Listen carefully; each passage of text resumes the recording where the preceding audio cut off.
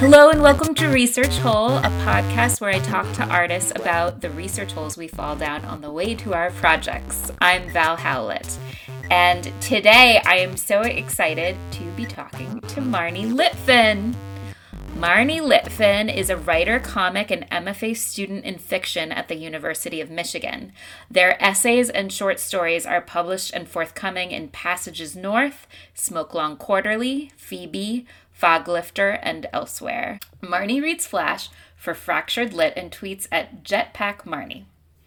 Marne is also my sweetie, and I'm sitting next to them in Ann Arbor, Michigan, where they live right now. Hi, Marne. Hi, Val. Thanks for doing this on a Sunday night. Welcome. You're welcome. And welcome to sunny Ann Arbor. We're on the floor in my bedroom in my student apartment, where this is like the satellite home of our throuple. It's true. It's true. It is like the little cloud. It's throuple goes west.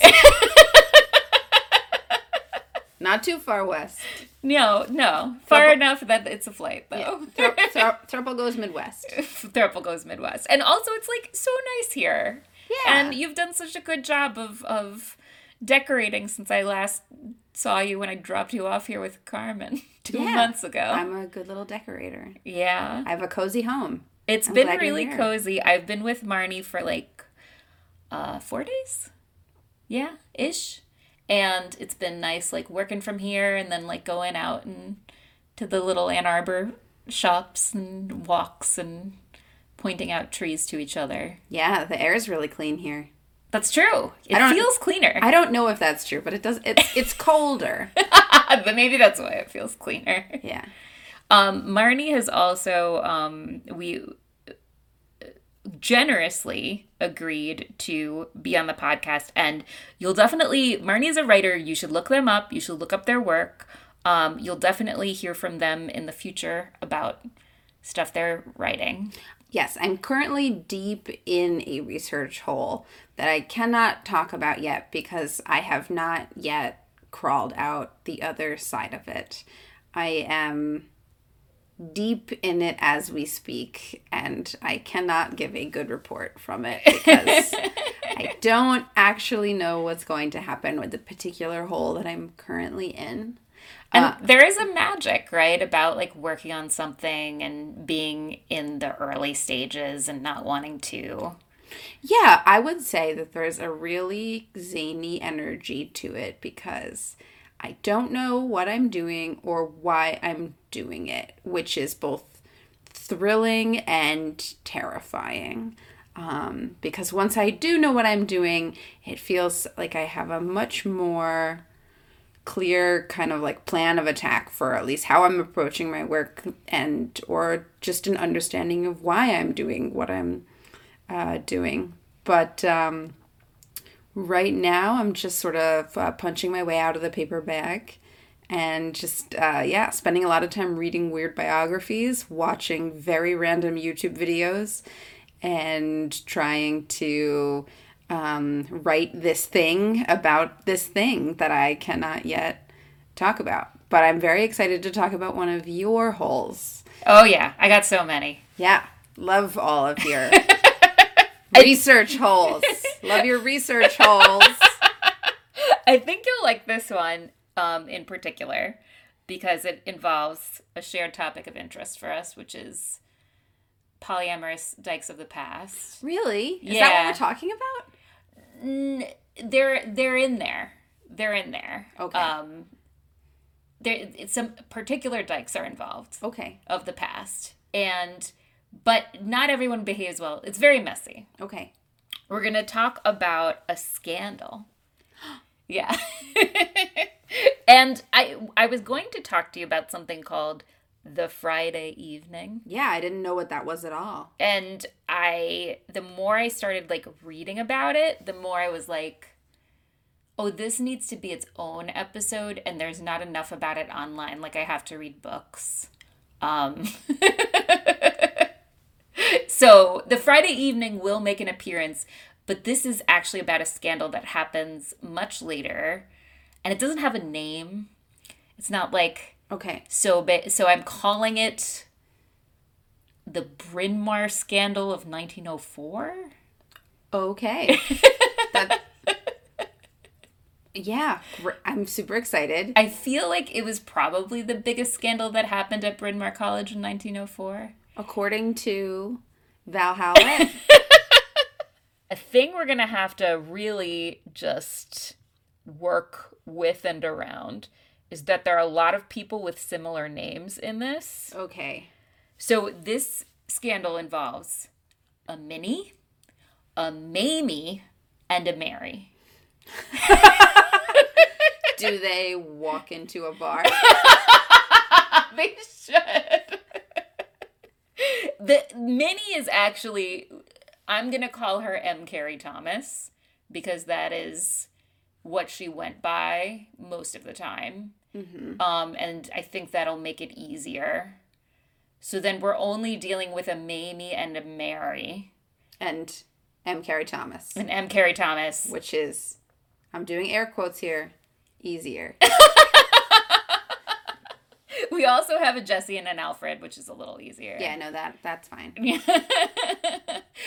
Do you know who M. Carey Thomas is? No, I've never heard of M. Carey Thomas. She was the first female dean and then college president of Bryn Mawr College. Oh, okay. She was also a prominent figure in a women's suffrage league. Mm-hmm. So she was a big-time suffragist and college president. Okay. I first learned about her when I read a book that, kind of changed my intellectual life. What book? To Believe in Women, What Lesbians Have Done for America by Lillian Faderman. Oh, I think I read parts of that in college. Yeah, I got it in college. I feel like Lillian Faderman was a thing for lesbians in college. Yeah. Did she also write Odd Girls and Twilight Lovers? Yes. Yeah, I read that. Wow, I can't believe I pulled that title out of Intro to Gender and Women's Studies from 2003. Yeah, I read that one too. That one's cool. Yeah, I remember loving it. I remember reading it for the first time and feeling like I was looking at a family photo album that had been denied me my whole life. It felt really great to find it. Yeah. This one is it's kind of an expansion on some stuff that's in Odd Girls and Twilight Lovers. It specifically focuses on this time period when a lot of lesbians were involved in women's colleges. Mm-hmm. And the cultivation of women's education. Mm-hmm. And also a lot of lesbians who were involved in political reform and suffrage around the same time. Mm-hmm. And it was all before the 1920s. Uh-huh. Whereas Odd Girls and Twilight Lovers kind of goes all the way through, I think. Yeah, it's a later time period. Yeah, it starts earlier and then it goes right. Yeah. Yeah, this book is everything for me. It's why I'm writing the book I'm writing. Wow, yeah. I didn't know that. Yeah, because it's basically not only are lesbians in history, which is a big mindfuck at the time that I read it first, but also they've done a lot. They get shit done. Oh, yeah. They've done so much. Yeah, lesbians are history. Anytime a woman did something cool, it's the first question I know I'm asking. Yeah. I remember when I found out that Sally Ride was a lesbian, and I was just of course she was. Not surprised. Yeah. Color me not surprised. Yeah, I think you told me that, and I forgot. And yeah, hearing that, I'm not surprised either, but that's fucking cool. Yeah. Yeah, so M. Carey Thomas, famous lesbian. So I told you she was the founder of Bryn Mawr, blah, blah, blah. Yes. She's also very complex historically because, like many people who achieved things in history, she also was deeply prejudiced. Mm-hmm. And, I'm assuming she's white. Oh, yeah. And she's waspy white. Mm-hmm. She was a Quaker. Okay, so extra white. Extra white. Hated Jews. As many of my fellow whites did. Yeah. Like 2 biographies of her that I have read made a point of saying she hated Jews even more than other people of her time period. So that sucks. And also she like was racist in other ways. It usually all goes hand in hand. Yeah, none of this is surprising me. Yeah. So while she did a lot of great stuff for women's education, she also kept a lot of people out of women's education. So yeah, not someone to blindly admire, but interesting. So the Friday evening, which I'm really excited about learning more about, is a bunch of girls who were like maybe late teens, early 20s, who lived in Baltimore, and who were like, we are interested in bettering ourselves educationally because school is bullshit for girls, and we want higher standards. They were all rich, very rich. They invited M. Carey Thomas to join them. It was like 3 girls, one of them being Mary Garrett, who were like friends in like Baltimore society prep school land.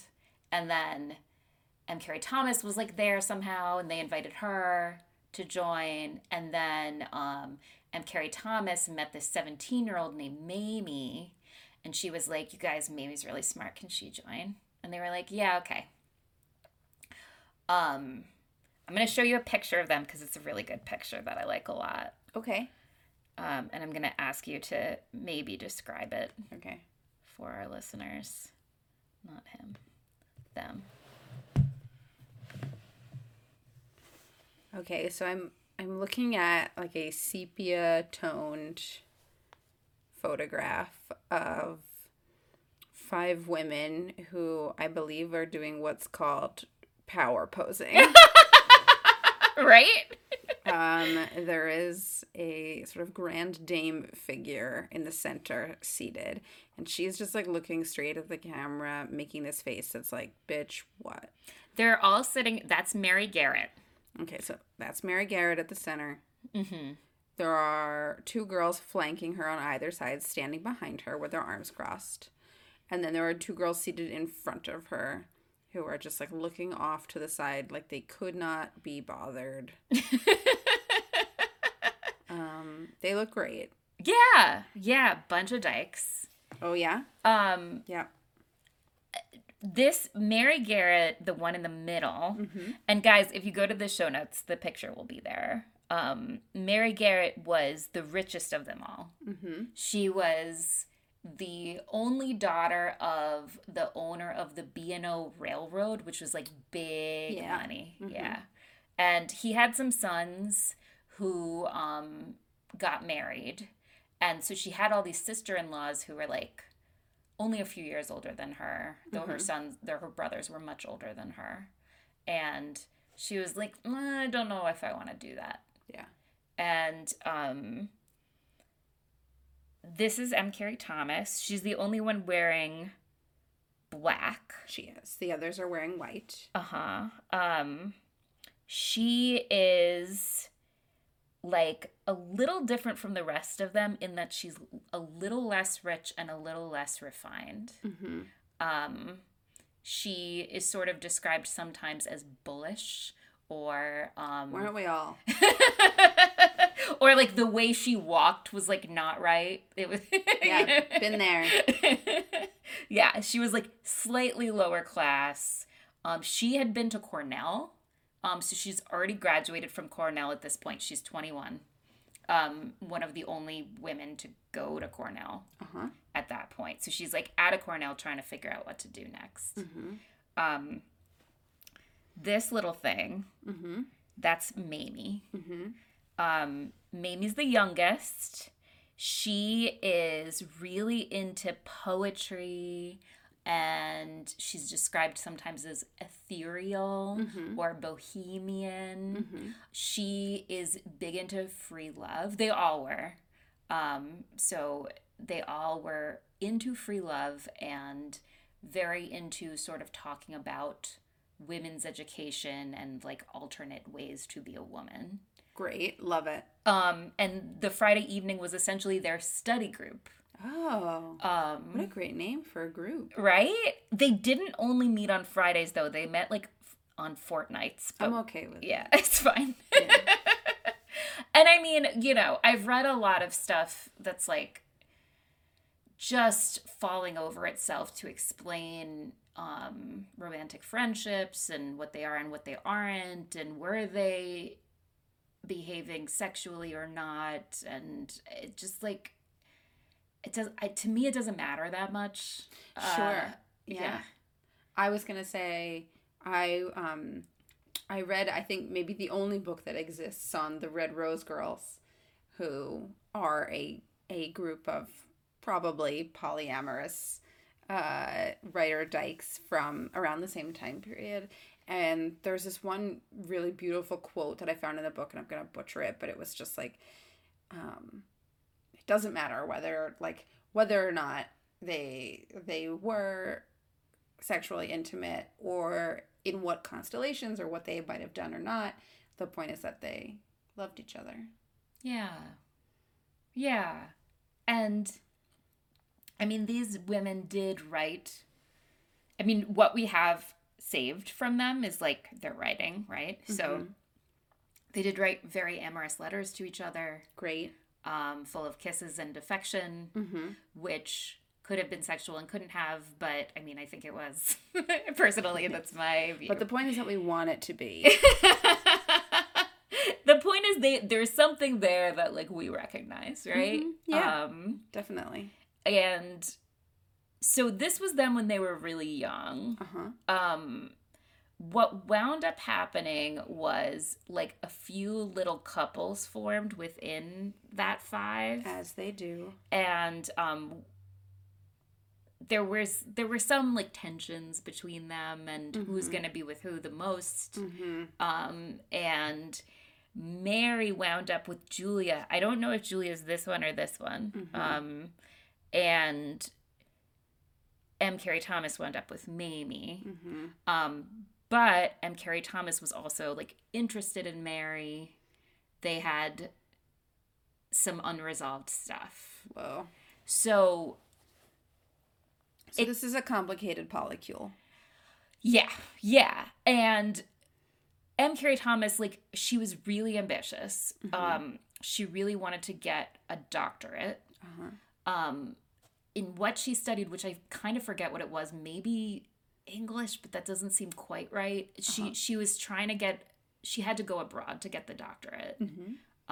She wound up trying to figure out how to get to Leipzig to study there.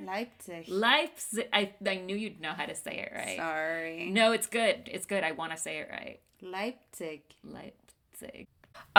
They actually wound up not, for whatever reason, Mary or M. Carey Thomas couldn't get her degree there. So then they went to Zurich. Or M. Carey Thomas got the degree there.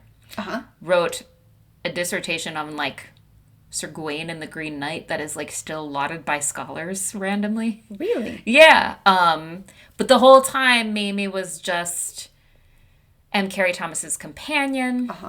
And just sort of hung out with M. Carey Thomas and like kept house and stuff like that. And eventually they came back to the States after all that, and M. Carey Thomas became the dean at Bryn Mawr College. M. Carey Thomas wanted to be the president, did not get that appointment. Wow.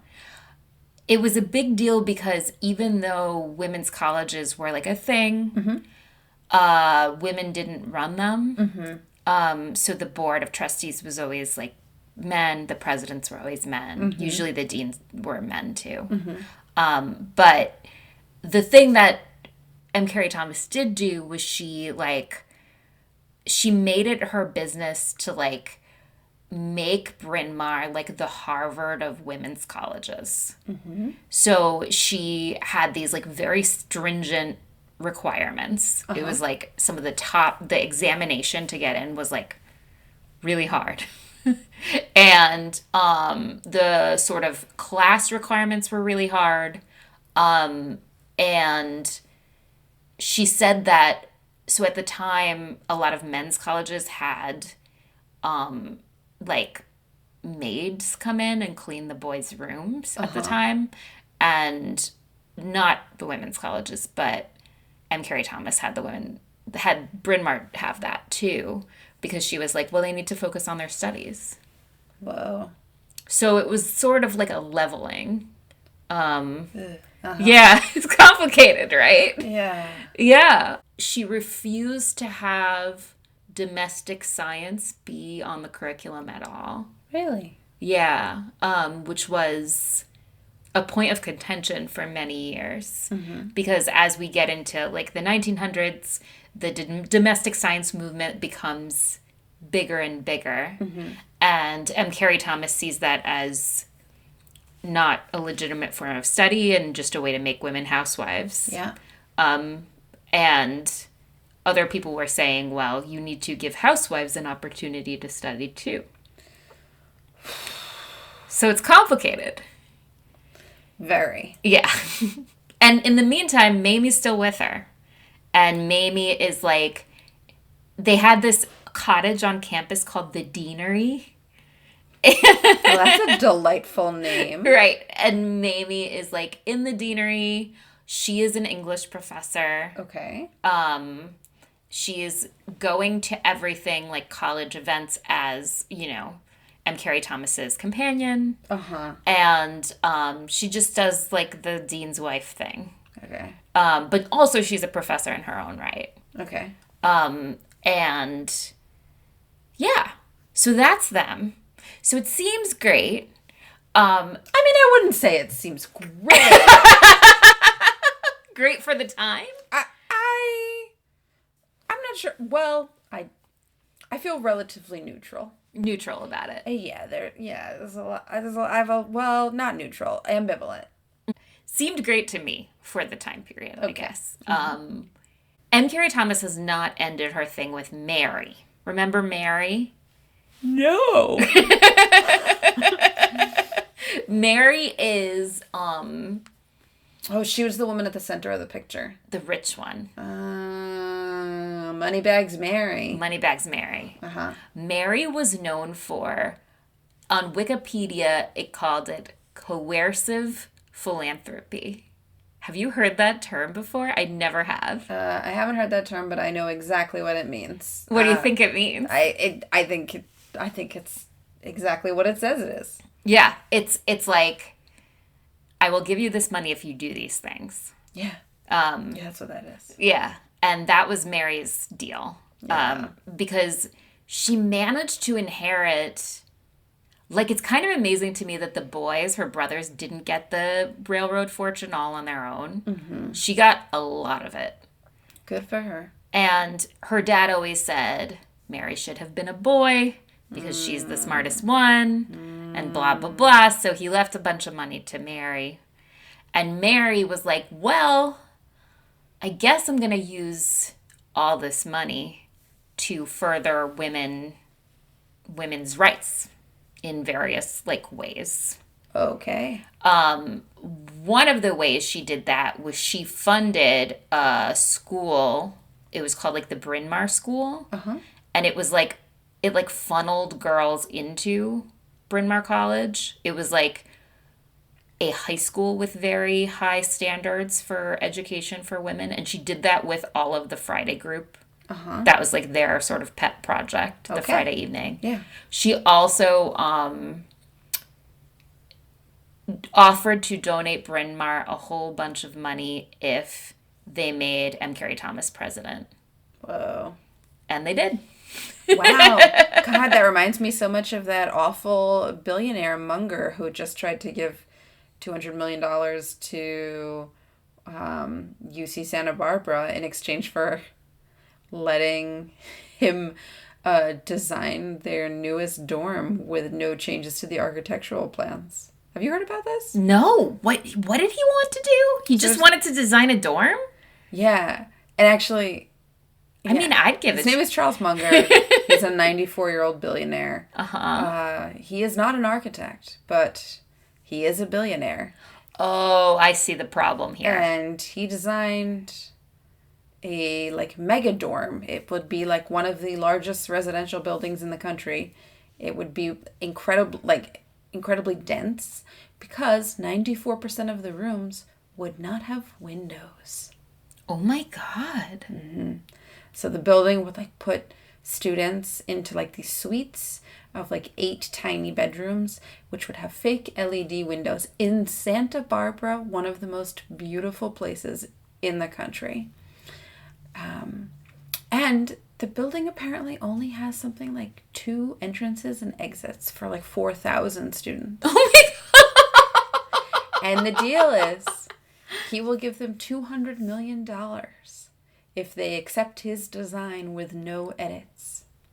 And an architect who works on, like, I guess their normal board of architects who plan projects resigned in protest, and it has been making the rounds on the internet recently. Wait, so they took the money?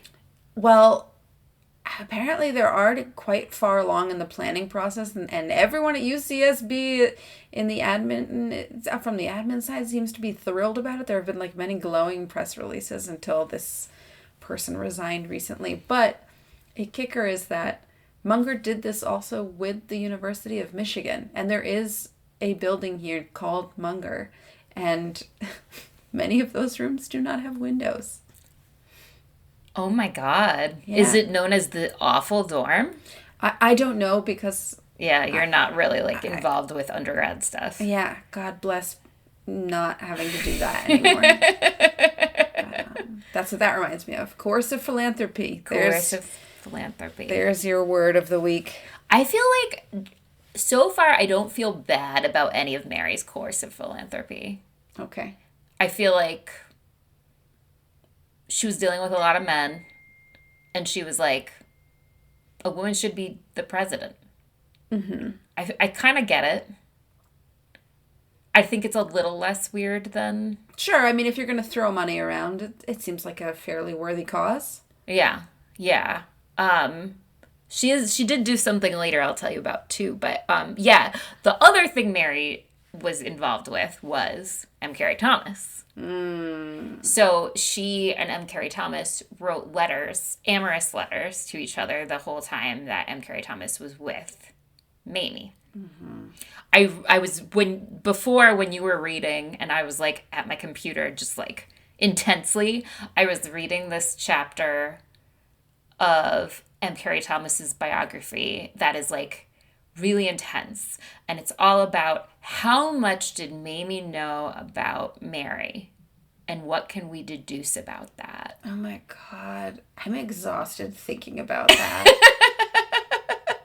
It was hard to read for that reason, because it's, like, meticulous in its, trying to name the data, but, like, there's not a lot of data. Oh my God. If there are any biographers out there who ever end up writing a biography of our lives, I just want them to know that we were all doing it with each other, and we all knew about what everyone else was up to. Yeah. And it was really, and it was both as fun as you think it is and very boring. Yeah. I mean, I think for them, at least this biography is like, okay, so Mamie was in on some of it. I'm sorry, I'm rolling my eyes. Yeah, Mamie was in on some of it, but also M. Carey Thomas did do things behind Mamie's back. For a while, Mamie didn't know anything. Mamie thought they were all just friends. Mm-hmm. And then, at some point, she figured it out. And she figured out that M. Carey Thomas was writing letters. Was writing amorous letters. Yeah, being lovey with Mary. Is M. Carey Thomas the one who also, like, really extra hated Jewish people? Yes. Yeah, okay. I mean, fuck M. Carey Thomas, I mean, right? It kind of seems like kind of tracks. Yeah. And also, they had this, they made up, they like had this situation for a while where Mamie was pretty aware. And like they had these sort of protocols, like boundaries. Like they had these protocols, like, and Carrie Thomas would have Mamie invite Mary over to the deanery, like as opposed to inviting Mary herself, because it was more polite to Mamie in M. Carrie Thomas's mind to have, this was after Mamie knew. And like Mamie even entertained Mary sometimes without M. Carrie Thomas at the deanery. And then what wound up happening, and this happened over many years, so there were like 3 phases. Phase 1 is Mamie doesn't know. Phase 2 is Mamie knows but is somewhat cool with it as long as M. Carrie Thomas plays by her rules, which are like, I just want to be aware of things, and also like don't go traveling with Mary without me, because I am your like primary companion. And then M. Carrie Thomas goes traveling with Mary without Mamie, and Mamie finds out. I don't like that at all. I know. And like this scandal is very sad to me, like, because it's so messy. And I mean, they had a marriage for many, many years, basically. Yeah. And Carrie Thomas really fucked it up. And Mamie was like with M. Carrie Thomas for a few more years after that, because she sort of like didn't know how to extract herself at that point. Yeah. Like M. Carrie Thomas was her boss. Yeah. And oh my God. Yeah. Don't date your coworkers. Don't date your coworkers. Don't date people who hate Jews. Yeah, definitely don't do that. Definitely don't do that. And like, also like, so she was kind of financially dependent on M. Carrie Thomas. And so she just like didn't want to go move in with her mom, because that would have been the other option at that point. Like she couldn't live alone, really. I feel like deeply nauseated for this whole situation. Yeah. I mean, yeah. Mary, I kind of respect Mary in a way. Like I don't know how much Mary knew about all of the intricacies between the other two. But maybe that's just me putting stuff on Mary that wasn't there. Maybe. So that was the sitch. And then also Mamie's mom got real sick. Oh God. Yeah. And Mamie had to go like spend whole summers with her mom. And like at that point it was like pretty, Mary would just come like when Mamie was not there. Oh. So for a while that was like all consensual, like between the 3 of them, but like Mamie did not want Mary coming for the summer, and like, yeah. So it was rough. Yeah. Enter Arnold. No. I hate this part, but also look at this guy.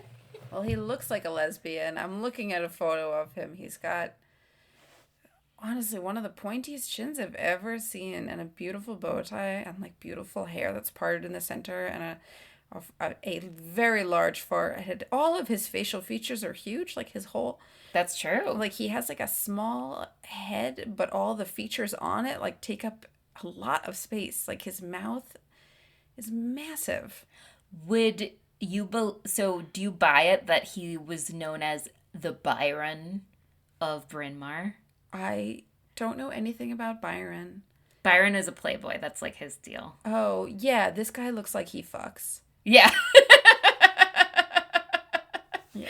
Yeah, honestly, it's probably one of the sexiest looking gazes in a photo from 1890 I've ever seen. He like kind of like almost looks like he's smirking, which I don't know that I've ever seen in a photo taken at this time. I mean, it's really intense. Y'all go to the show notes. This will be there too. He's doing real come hither eyes. He is. It's a lot. I mean, because you had to sit in front of a photograph for a while for them to take the shot. So you would have had to do those come hither eyes consistently for several minutes. So his name was Alfred Leroy Hodder? Yes. Alfred Hodder. Alfred Hodder. Yeah. Not Hotter. Hodder. Close enough. He was a professor of English.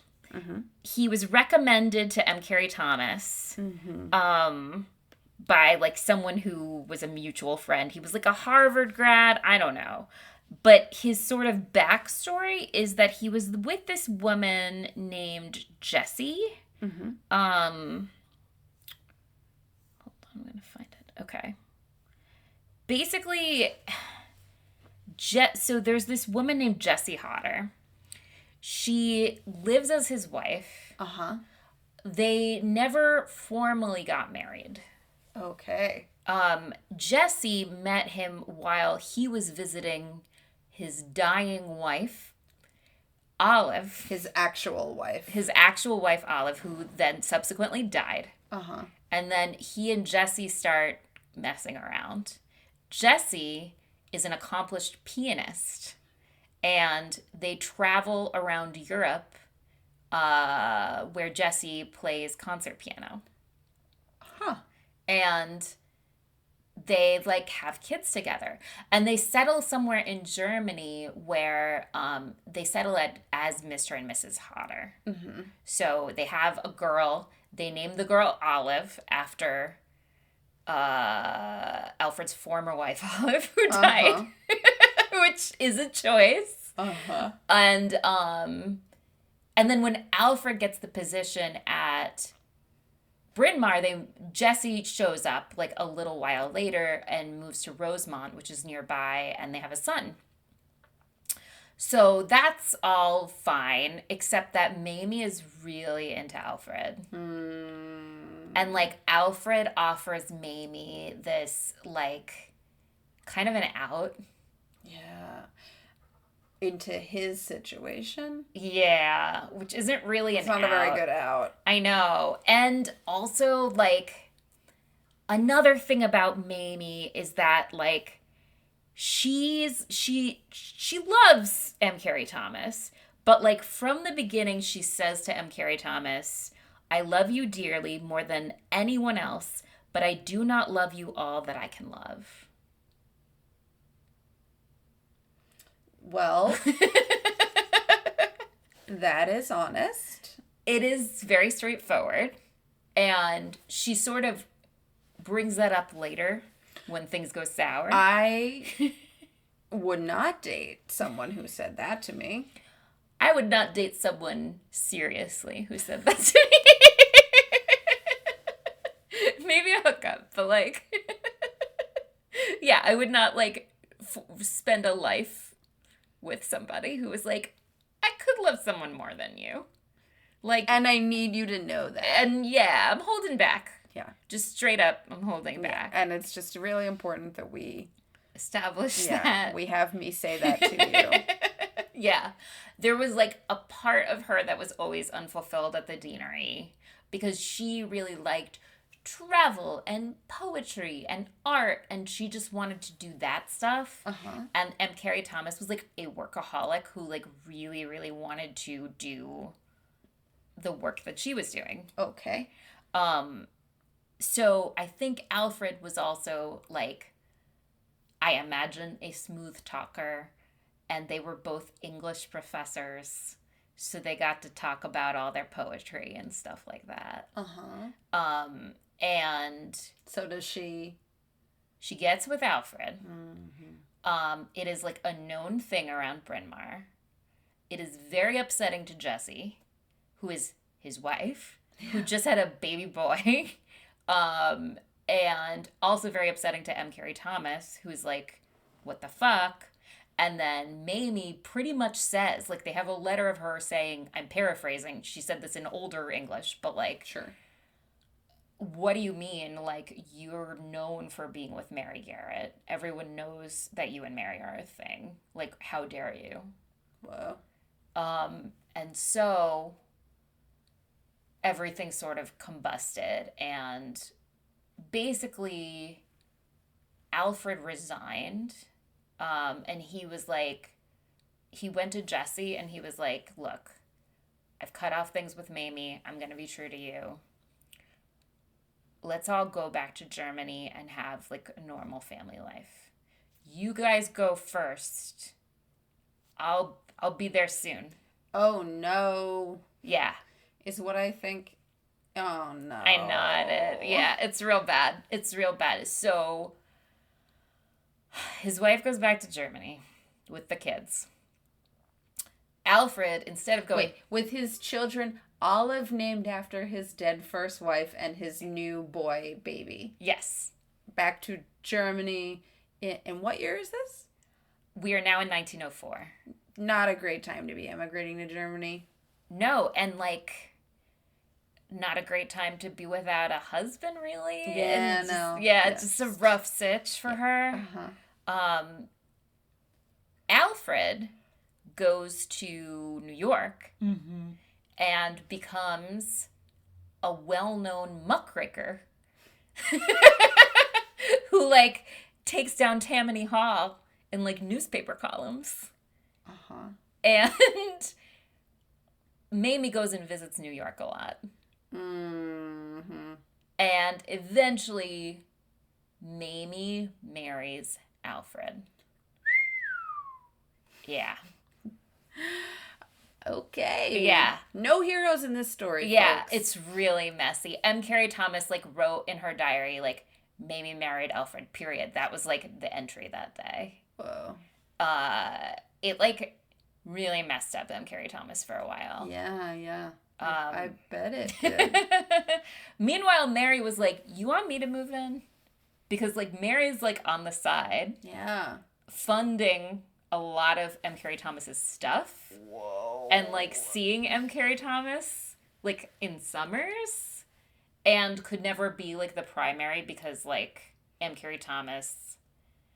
Yeah, hierarchical polyamory is a bitch. Yeah. And so that's what happened with Mary, is Mary just moved in. And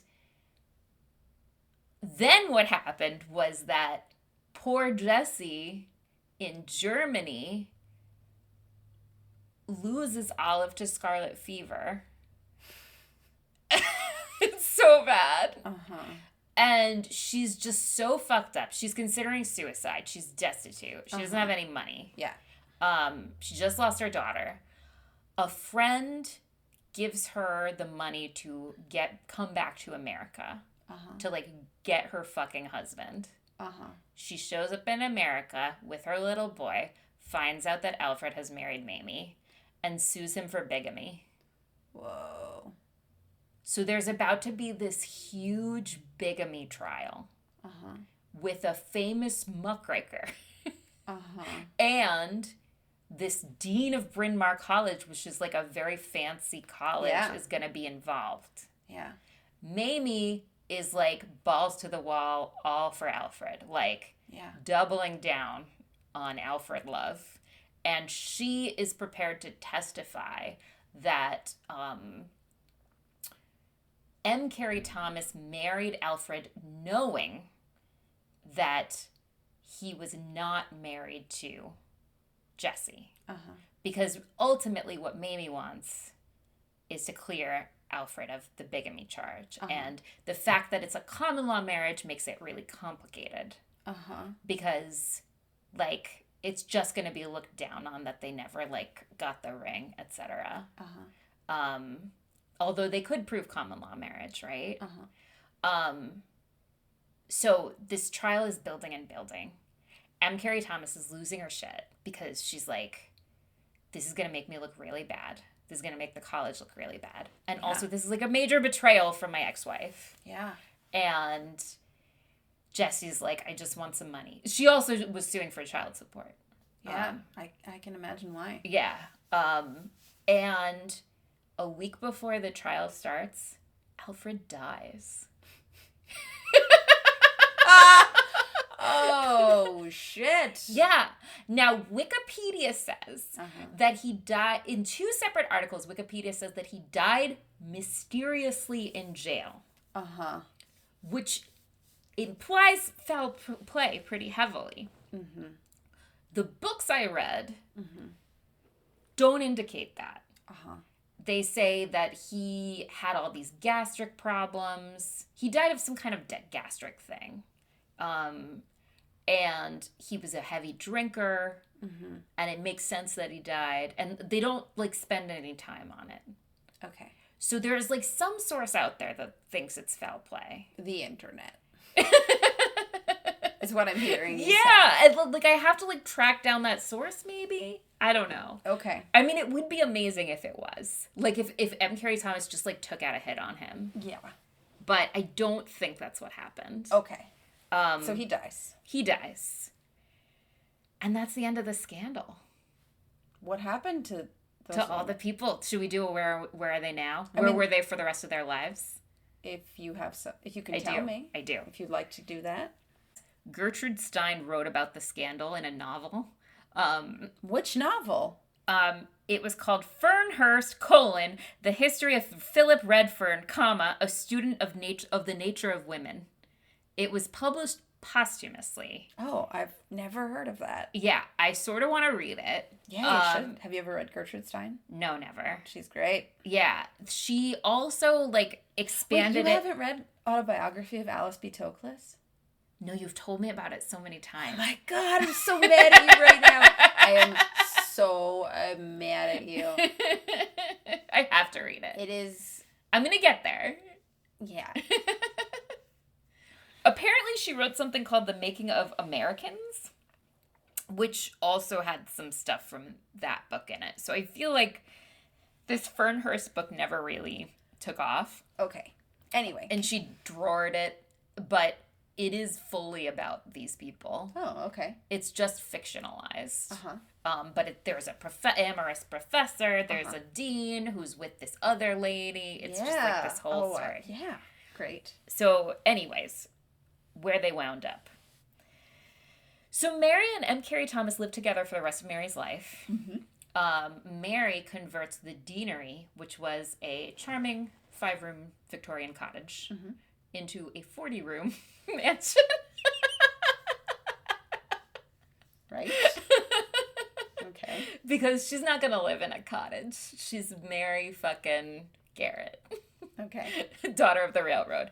Mary Garrett also does something else really interesting, which is that she donates an insane sum of money for the time to the Johns Hopkins Medical School. And basically, Johns Hopkins was a school, but they were trying to make a medical school. And medicine at the time was like kind of an in-between profession. Yeah. Like, doctors weren't that great. Like, some of them were, but like...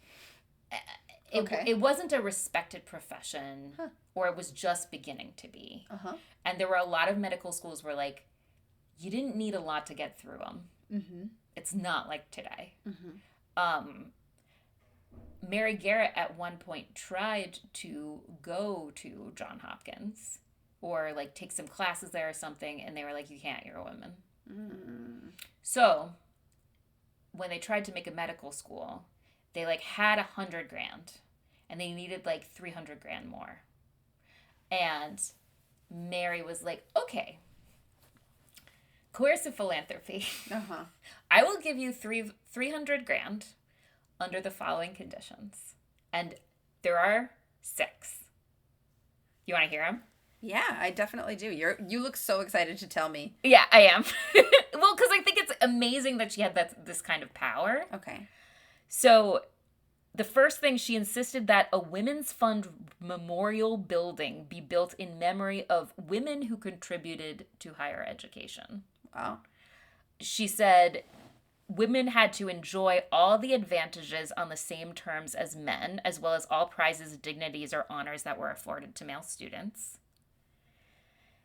Third, she added the date when the trustees of Johns Hopkins agreed to accept female students to the school calendar. Wow. Fourth, she insisted that the medical school be exclusively a graduate school. She said that they had to provide a 4-year course leading to the Doctor of Medicine. So basically, people had to take a lot of classes. Yeah. And she established rigorous academic standards. The student had to also study foreign languages, i.e. French and German. Wow. And finally, she required students should pass examinations based on the medical courses and studies in order to receive their degrees. To make sure that you have a French and German speaking doctor. That's my number one. Yeah. Y'all have to speak German. Yeah. I mean, it's like she was like, I feel like those are the requirements of someone who has been burned in philanthropy before. Sure, but did they take the money? They took the money. They did all the things. Wow. Good for her. Good for Johns Hopkins. Yeah. So she did something good there, I think. Yeah. Okay, what happened to the other people? Okay. Alfred, as we know, died. Yeah, he's dead. Still dead. Mamie devoted herself to her late husband and took up all his causes and tried to, like, exonerate his name and then sort of lived as a recluse, which I hate for her. But that's what she did. Jessie became a prison reformer. Well, that was not what I was expecting. Yeah, so basically right after the whole thing happened, she still needed money because she didn't get the money from Alfred. Right. Because he died, motherfucker. So she got a job as a counselor at Mass General Hospital. She was a counselor for unwed mothers and, like, people with, like, two kinds of other kinds of psychiatric illnesses, which they classified unwed mothers as psychiatric illness. And basically she set these guidelines for the treatment of unwed mothers there. Wow. She said the father should be sued for support but not forced into marriage. And that the mother should be helped to keep the child. Well. So the barest minimum, but, like, that was a step then. Way to turn it around, Jessie. And also, after that, she did so good at Mass General that she was appointed at this prison. It was the Massachusetts Prison and Reformatory for Women. And she did all these things there. She unblocked the prison cell windows to views of the meadows. You know who would have hated that? Charles Munger. Yeah. You would have. Yeah. She took prison out of the institution's name. She built a gym. The big thing was she developed labor and education programs so the inmates could be taught skills. Okay, so she was not a prison abolitionist. No. She just wanted prison to be nicer. She wanted the women to move on and not be stuck in the prison system for their whole lives. I think for the time, she was pretty, like, not radical, but, like... Okay. Yeah. But, yeah, no, she was not, like, abolish all prisons. Okay. She was still a relatively privileged lady, despite all of her many struggles. All right, no heroes here. No heroes anywhere. But that's the scandal. I really do want to... I just love the idea so much of the Friday evening. And, like, these little 20-somethings being, like, just exploring each other and themselves. And... in the 1870s or whatever, you know? And I want to learn a lot more about them. And it's interesting how they wound up, but, like, I kind of like them then better. Yeah. I get that. Yeah. Do you want to do something I learned this week? One thing that I learned this week that was really fun was that I learned about Arnold Stang. Tell the people about Arnold Stang. Okay. Arnold Stang was I guess you could call him a comedian. And he actually died like not that long ago, like 10 years ago. But he was born in like the 1910s, thereabouts. And he was like a very small, like very little guy. Yeah, he was a little guy. He was a very little guy. And would you say he was a professional little guy? I would say he was a professional little guy. Like his face is like 90% eyebrows and gigantic glasses. And he did a lot of, I mean, he was a character actor and personality. And one particular thing that he was famous for was he did an incredibly long series of commercials for the chocolate bar Chunky. Which my dad loves. And so my dad loves a Chunky. The only time I only know about Chunkies because they were featured on an episode of Frasier once that I happened to catch when I was a kid. But a Chunky bar, I also learned this week, has cashews, Brazil nuts, and sun-ripened raisins in it. Because I watched all of the Chunky commercials that this man Arnold Stang filmed, and his tagline in every single Chunky commercial he appeared in was at the very end of the episode, he would look straight in the camera and he'd go, "Chunky, what a chunk of chocolate." You did that so good. And I was delighted. Absolutely delighted. Honestly, I don't know why more people don't eat Chunky bars. Like, I don't know why that's not in the normal rotation, because it is fucking good. I think it's because raisins are very controversial. I would say it's a raisin issue. Yeah. I wonder if it was bigger then. I guess so. I don't know. Raisins aren't as exciting as like nougat or peanut butter or caramel. Yeah, but that's why it tastes so different. Guys, Val's eyes right now are as big as her head. We got to get this kid a Chunky bar. What a chunk of chocolate. What a chunky. What a chunk of chocolate. He just has this real thick Brooklyn accent. And if you've never looked up a Chunky commercial with Arnold Stang, I urge you to look into this delightful moment in American pop culture. Thank you so much. This was a really good something I learned this week. You are so welcome. I'm so glad I learned it too. Thank you for coming on the show, even when I know you're sleepy. I'm very sleepy, and I'm so glad I could do this with you. I'm so glad I learned about these messy women. They're so messy. They are messy. I wish they were impeccable, because I want to love them. No, I love a messy queer. Yeah. This is how it's been since time immemorial, and this is how it's always going to be. It's just going to be people making bad choices. But fuck Alfred Hodder. Yeah, well, I would. I sure would. You just listened to Research Hole. I'm Val Howlett. Our